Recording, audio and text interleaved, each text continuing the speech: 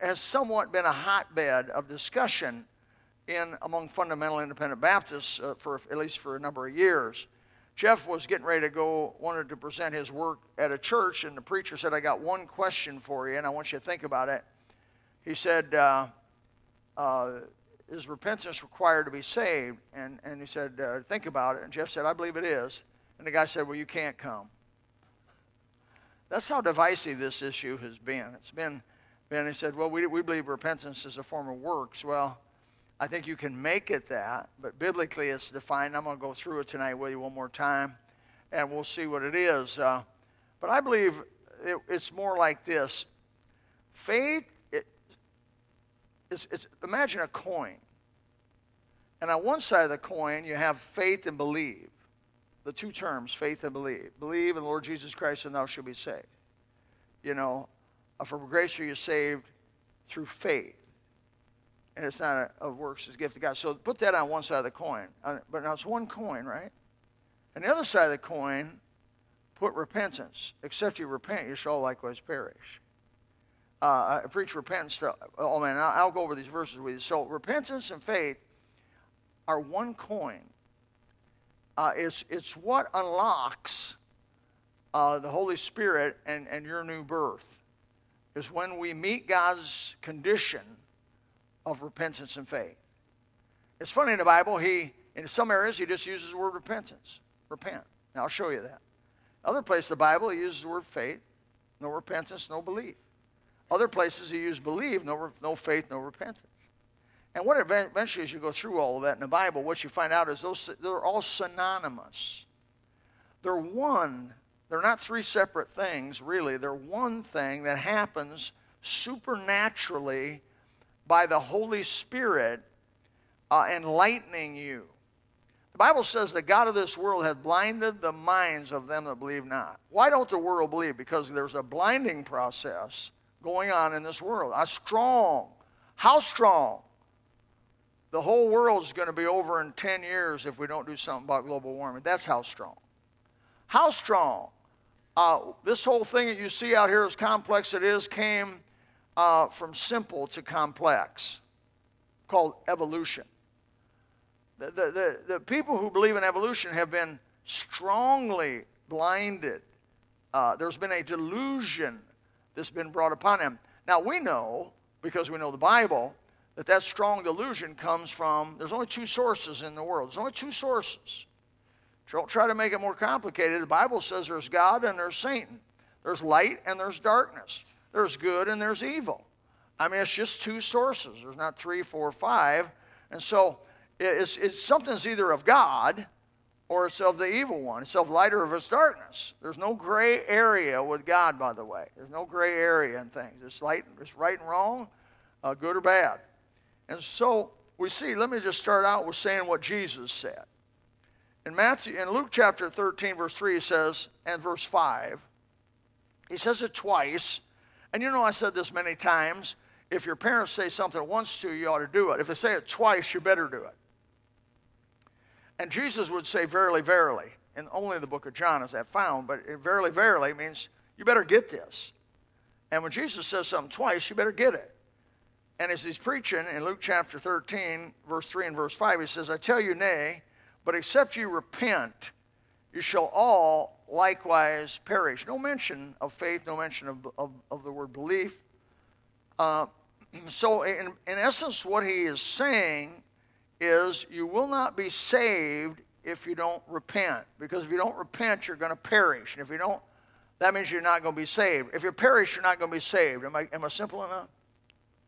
So if you perish, you're not going to be saved. So he's saying basically, if you don't repent, you're going to perish. And so repentance by Jesus is linked to salvation. Now don't get dispensational on me. Don't get ultra dispensational on me for sure. Because we're talking about Jesus who wrote the whole book. Through the Holy Spirit and the Father and him that wrote the whole book. They knew what they were talking about.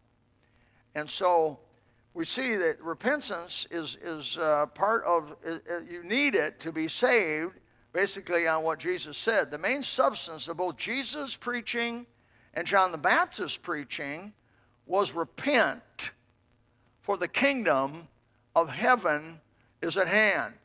Matthew chapter 3, verse 2 says, and saying, repent ye, for the kingdom of heaven is at hand. Matthew 4:17, from that time Jesus began to preach and say, repent, for the kingdom of heaven is at hand.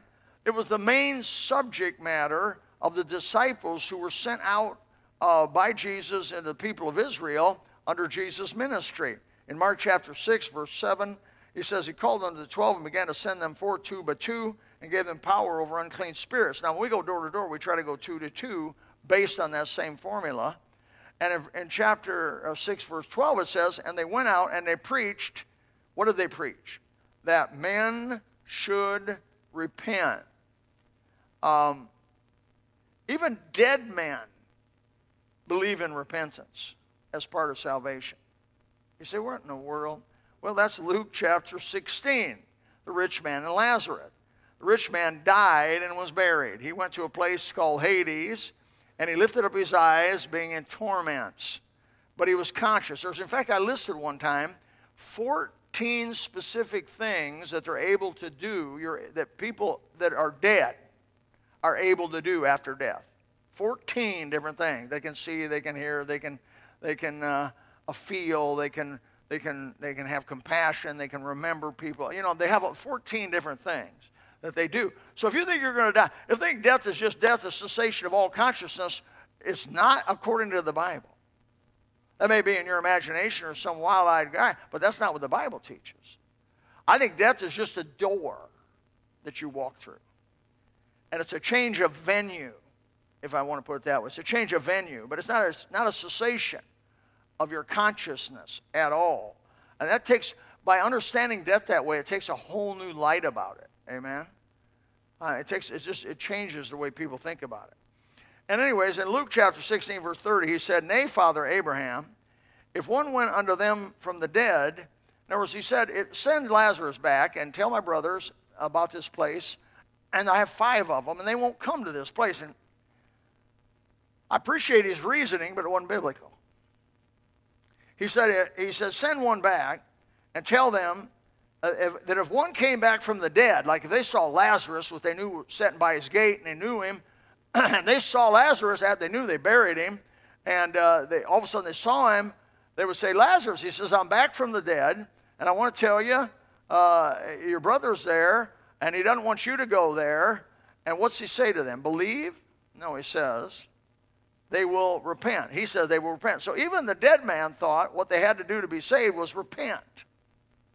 And so that's interesting. In verse 31 he says, and of course Abraham says, if they will not hear Moses and the prophets, if they won't hear Moses and the prophets, neither will they be persuaded, though one rose from the dead. So that's the power. If people won't accept the word of God as preached and as taught and as put before them, they will not accept it due to any kind of miracle. Now that's where it's coming for. I mean, I have people tell me, if God would manifest himself to me, I'd believe. Would you? The truth is, you don't know yourself. God knows us better than we know ourselves. And God says, you wouldn't. He said, if you won't believe the words that I've spoken, basically putting for you, you're not going to believe the one would be from the dead. If my dad showed, if I was going to say my dad showed up, I wouldn't believe. It was Peter's message when the church first began. Acts chapter 3, verse 19, he says, repent ye therefore and be converted. Now, he said repent, in his first sermon he said repent and be baptized for remission of sin. I explained that in prayer meeting. And in the second sermon he preached, he says repent therefore and be converted. So 2 things consistent in his invitation on the first 2 sermons he preached. By the way, a lot of people got saved. First 2 things very consistent was, he said repent. Repent. That was consistent with Jesus' message. That was consistent with John the Baptist's message. That was consistent with the dead man's message. And that was the message of the church. They went out preaching repentance. And he said, repent therefore and be converted, that your sins may be blotted out when the times of refreshing come in the presence of the Lord. It was Peter who told Simon the sorcerer in the book of Acts, chapter 8, when he wanted to pay for the power of the Holy Spirit, he said in verse 22 there, he said, repent therefore of this thy wickedness, and pray God if perhaps the thought of thine heart may be forgiven thee. So he used the word repent. Personally, I don't think we use the word repent enough. You beginning to get that? Yeah, well, it's more of it. It was a message of Paul, the apostle, that he spoke to the heathen idol worshipers at Athens in Acts chapter 17 and verse 30, when he said, at the times of this ignorance, God winked at. In other words, he allowed it to happen. But now commandeth all men everywhere to repent. He could have used to have faith in Christ, to believe, but he says to repent. It was Paul that preached everywhere he went. Acts 26:19, whereupon, O King Agrippa, I was not disobedient to the heavenly vision, but showed first unto them at Damascus and Jerusalem, throughout all the coasts of Judea, then to the Gentiles, that they should repent and turn to God and do the works meet for repentance. Now, that separates works and repentance right there. He separates it. He said repentance is an attitude you have, and then after you have that attitude, you get saved, you should have works that would testify that you actually repented. Now, you people here tonight, I don't know all of you here tonight, but most of you here tonight have testified to me as your pastor that you are saved. How do I know that? I only know it by your works. No man can see into somebody's heart. God and you have a heart relationship with God, and he knows your heart, but I don't know your heart. The Bible says man looks on the outward appearance, God looks on the heart. I only have the outward appearance to go by. So when I look at Tom Gillespie and somebody says, is Tom born again? I can go through a list of things that I say, I believe Tom repented and trusted Christ because he brought forth works meet for repentance. Amen? And they were fit for having repentance towards God. Now that makes all those people out there that say they're saved but have no works that testify of repentance in a scary position. Doesn't it? I worry about them. I hope they're saved. I hope somehow they get saved by the skin of their teeth. That's a Bible term, by the way, Book of Job. I hope that they are saved as by fire. But I wouldn't want to meet God the way some of them are going to meet God, because I wouldn't want him to say, Matthew chapter 7, verse 21, 23, I never knew you. Depart from me, you workers of iniquity. Because you know what? There's no going home after that. That means you're going to be cast in the lake of fire, judged according to your sin and works, and there's no crying out of it. There's no begging out of it. There's no deals can be made. Once you stand before Jesus Christ and are judged for your life, that is it. It's no more. For all eternity, that's going to be it. It's important that you get this thing right. So let me read some passages after saying all that. You remember the lame man? John chapter 5. Let me read it. Chapter 5, verse 1. It's quite a bit of scripture. But let me read quickly. Kind of give some, not everybody here understands or knows this part of the Bible, so let me try to read some of these, even though you may be familiar with it. After this, there was a feast of the Jews, and Jesus went up to Jerusalem. Now there was at Jerusalem a sheep market, a pool, which is called in the Hebrew tongue Bethesda, having 5 porches. I have been there. I've seen it. And in these lay a great multitude of impotent folk, a blind and halt and withered, waiting for the moving of the water. For the angel went down at a certain season in the pool and troubled the water, where whosoever then first, after the troubling of the water, stepped in was made whole of whatever disease they had. A certain man was there, which had an infirmity 38 years. I cannot imagine it. I can't. I had gout for 25 years, and I couldn't hardly imagine that. I had migraines for 25. I've been married 47. I can't even imagine it. But now those two, well, I mean, don't compare. Whew. When Jesus saw him lie, and he knew they'd been now a long time in that case, he said unto him, wilt thou be made whole? Yeah, I really would like to. Well, he gives a story about, the water gets trouble. Somebody jumps in before him. And all these years he's been sitting there waiting for the water to get trouble. It gets trouble. He don't get there. He never gets in. He's lame. He can't walk. And Jesus said in verse 8 there, "Rise, take up thy bed and walk." And immediately the man was made whole. Took up his bed and walked, and the same day was the Sabbath. Now, you have a spell on that kind of thing. He was made whole. He took his bed up. Later in verse 14, afterward Jesus findeth him in the temple and saith to him, "Behold, thou art made whole." Now, what's he say to this guy? He says, "Sin no more, lest the worst thing come unto thee." What's worse than 38 years as an absolute cripple in a society with no handicap support and very little compassion on being handicapped?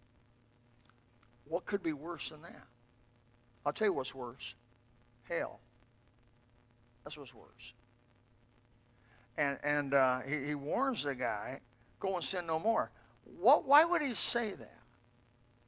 Because true repentance changes you. Changes you. He's giving the guy a heads up.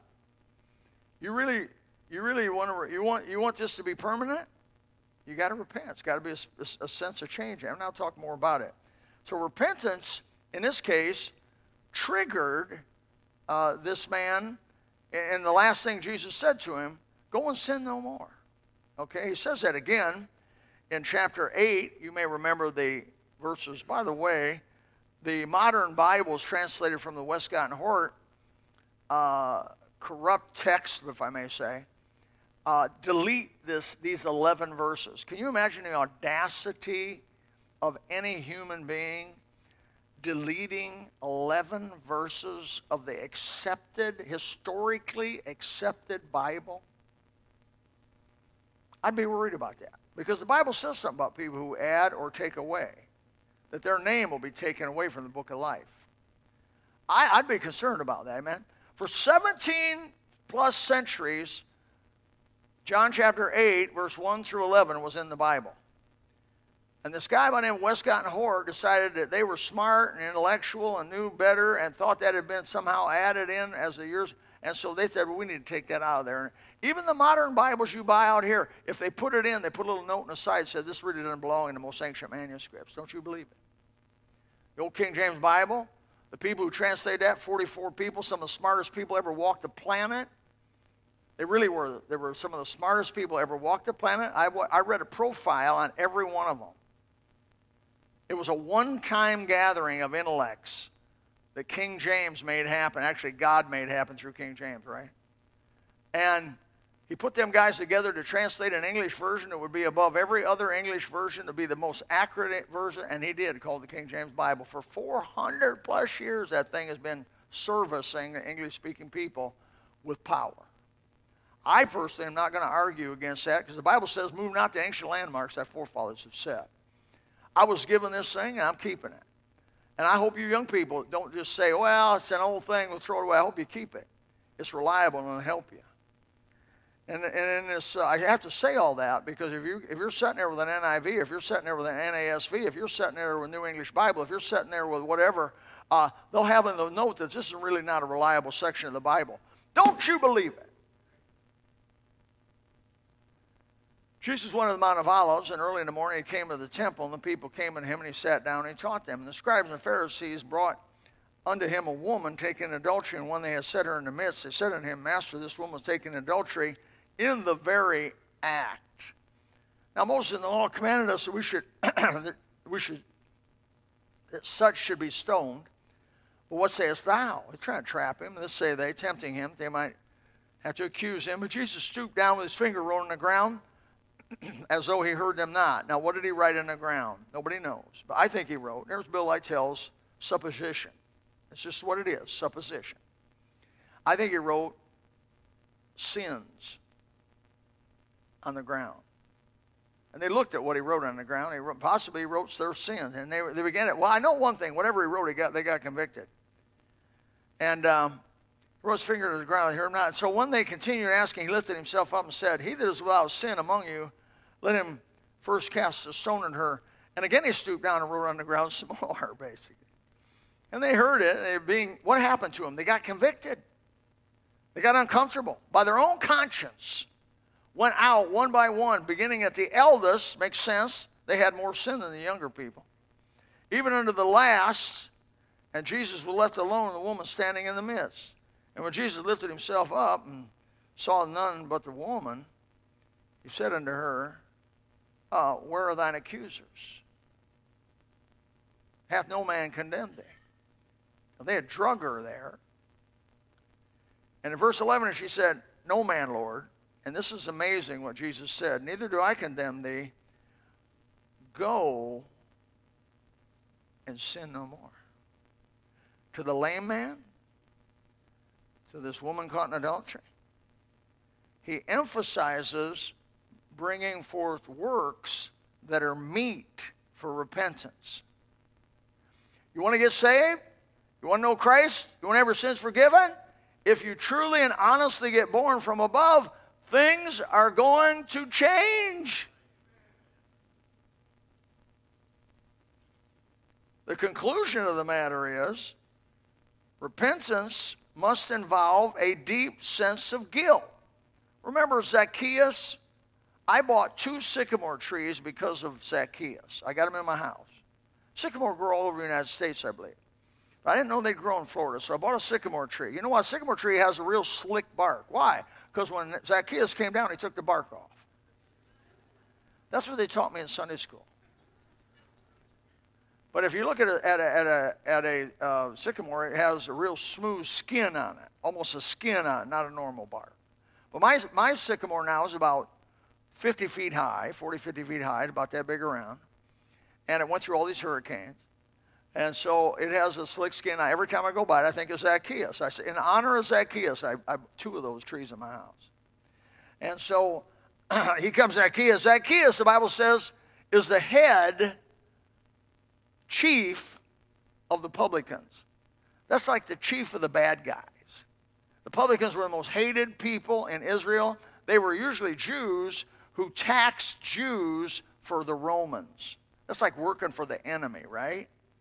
And so they were the worst, most hated, but they extorted the people because Rome didn't care. Rome said, give me so much, anything you collect above that, you keep it. Imagine how that worked. So if you owe $400, brother, he said, okay, you owe $600. And if you don't pay it, they come get all your stuff. You got the Roman government behind him.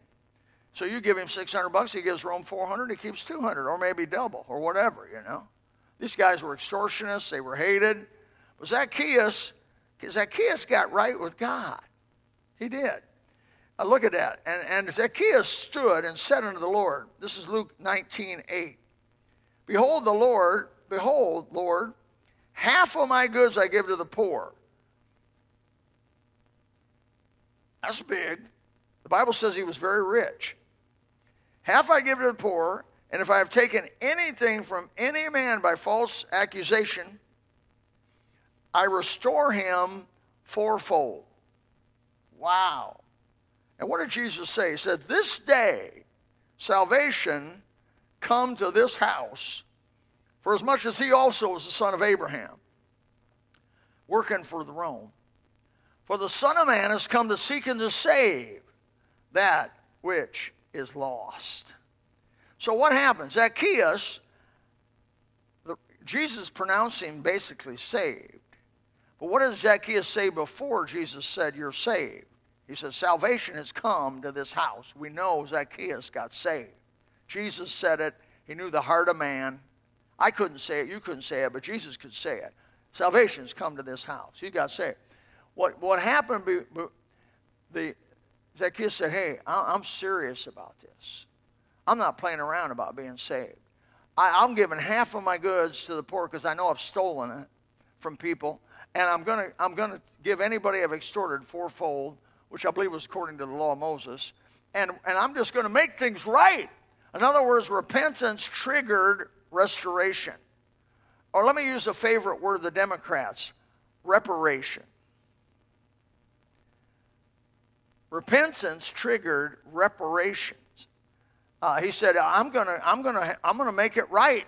And I've seen people that really get right with God, brother. They go and try to find people to get right with. They get right with their mother. They get right with their father. They get right with their uncles and their aunts. They get right with their cousins. They get right with their employers they stole from. They get right with the police. They get right with the law. They get right with everybody. They go, why? Because the Holy Spirit of God, that's what he said to do. It's fruits, meat for repentance. You say, but I'll go broke. I'd rather die naked and broke, but right with God, than to die with a bank full of money, by the way, and leave it anyway. We have an old gentleman with us tonight, a 70-year-old man, Robert Jensen. And Robert's worked for funeral home for a number of years. Robert, nobody takes anything with them, do they? Nope. They pretty much die naked. No matter how fancy-dancy you are, no matter, nobody's ever seen me naked. Well, the mortician will. Well, nobody's ever seen, yeah, he will. He'll take all your clothes off, take all your blood out, put some formaldehyde in you, and put some, by the way, ladies, you'll not put your makeup on the last day. They will. And they'll do your hair. And it may not look the way you want it to look, but you know what? They don't care, and neither do you. Death is the ultimate humbler and leveler, isn't it? So what we learned three things about repentance, what we've said so far. Repentance must involve a deep sense of guilt. Repentance must involve a deep sense of sorrow. 2 Corinthians 7, 9, and 10. 10 says, godly sorrow worketh repentance to salvation. Not to be repented of, the sorrow of the world worketh death. But that's a key proof text. Godly sorrow precedes salvation.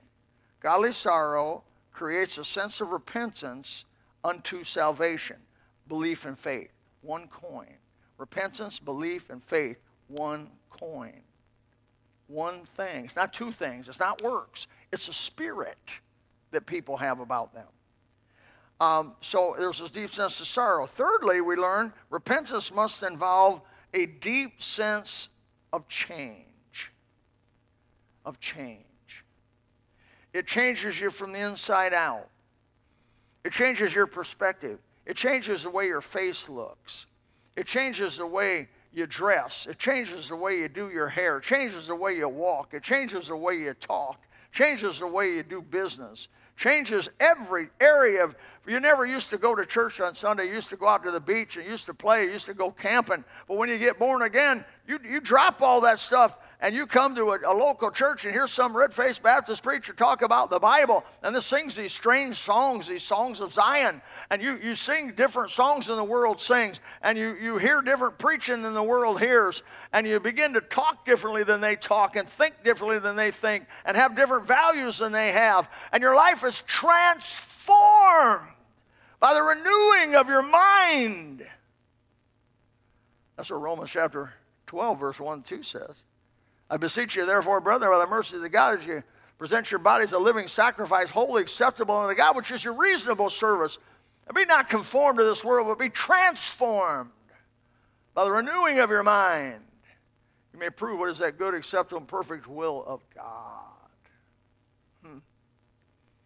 It's God's work in us. And you know what?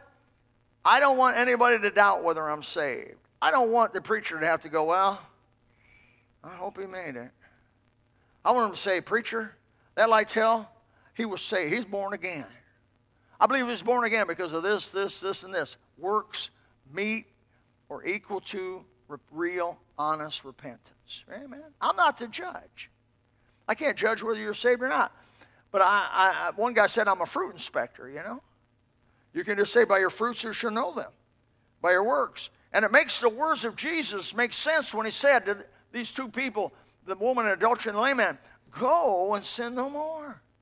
See, if they gone back and sinned and going back into the same stuff, it would have proved them to be phonies. Phonies. I love the story of the woman at the well. One of my favorite stories of all the Bible. The woman at the well. This woman had been married like Zsa Zsa Gabor. Anybody remember Zsa Zsa Gabor? How many remember Elizabeth Taylor? They traded husbands out like you trade cars. And this woman, she traded husbands out. She must have been some kind of knockout. Because she had 5 husbands. And then she's living with a guy. By the way, he distinguished between her being married 5 times and her living with this guy. The guy you have, not your husband. The guy you're living with is not your husband. So Jesus distinguishes between those things, marriage and living with someone. So in the society that they were at the time of the first century, she was probably as dirty can get. She was as low as you go. And Jesus revealed to her that he was the Son of God. Now, there was a whole bunch of people that he didn't reveal that to. A whole bunch of good folks. And I was stunned when I first read it. I think, well, we're looking for the Messiah to come. When he comes, he's going to tell you, he says, the one speaking to you, I am he. What? You tell that woman you? Because there was a sense of repentance that you can, by reading through that, you see, she says, this is the one we're looking for. He got saved. She went and told the whole town, man, they came. She turned her black book in. She got born again. God came to seek and to save that which is lost. Nobody in this room sins so much you can't be saved. You can be saved. Nobody's done anything so hideous that God would reject you if you'll be willing to repent and trust him by faith. I hope you've repented tonight. I hope your life is a testimony of works. I like this one statement. I'll close it.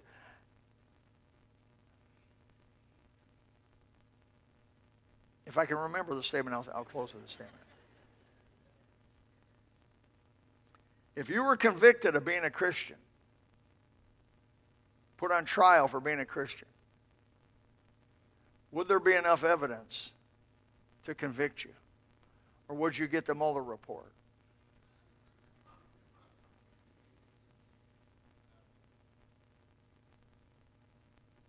If you were on trial for being a Christian, would there be enough evidence to convict you? You know what I did when I first time I heard that? When I heard that years and years ago when I was probably 20 years old or less. I said to my wife, we're going to get some stuff I want you to put up on the walls. Like Jesus saves. That's for me and my house. We'll serve the Lord. I said, put that stuff up on the walls. She, I don't know whether it was knitting. Is kind of hair. Remember that thing you put on there? You did the loop in the back, and you can't see the picture from the front, but you do it from the back, and I don't know, somehow it turns out. Remember you put that up on the wall until it got so dirty we threw it away? You know, things get dirty.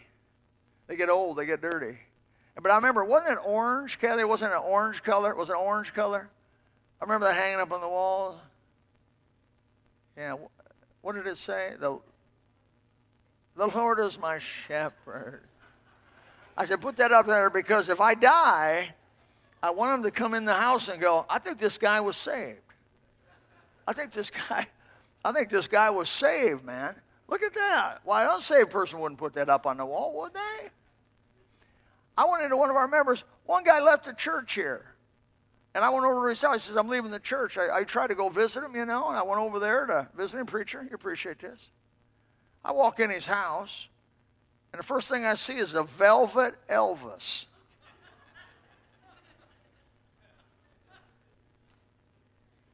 No, the Lord is my shepherd. Then I see another Elvis, the head bobble Elvis. The hips bobble. Then I see everything. His house was plastered with Elvis Presley. I'm thinking, something don't seem right about that. You know what I mean? Who's your God? Well, who your God is who you're going to show. That's why I want a bumper sticker on my I want something on my car to identify this is a Christian vehicle. I want something on my house to say this is a Christian house.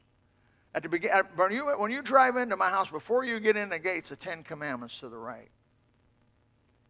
At my gate is Psalm 127, which I've memorized 100 times and forgotten 100 times. And it says basically, unless the Lord builds a house, they labor in vain that build it. Unless the Lord keep the city, the watchman waketh but in vain. I'll put that right on the right of my gate. And beside that I put, there's nothing inside worth dying for. In Spanish and in English. And then I put on the left of that, we don't call 911. And then I put the fastest way to see the Lord is not by prayer, but by trespassing.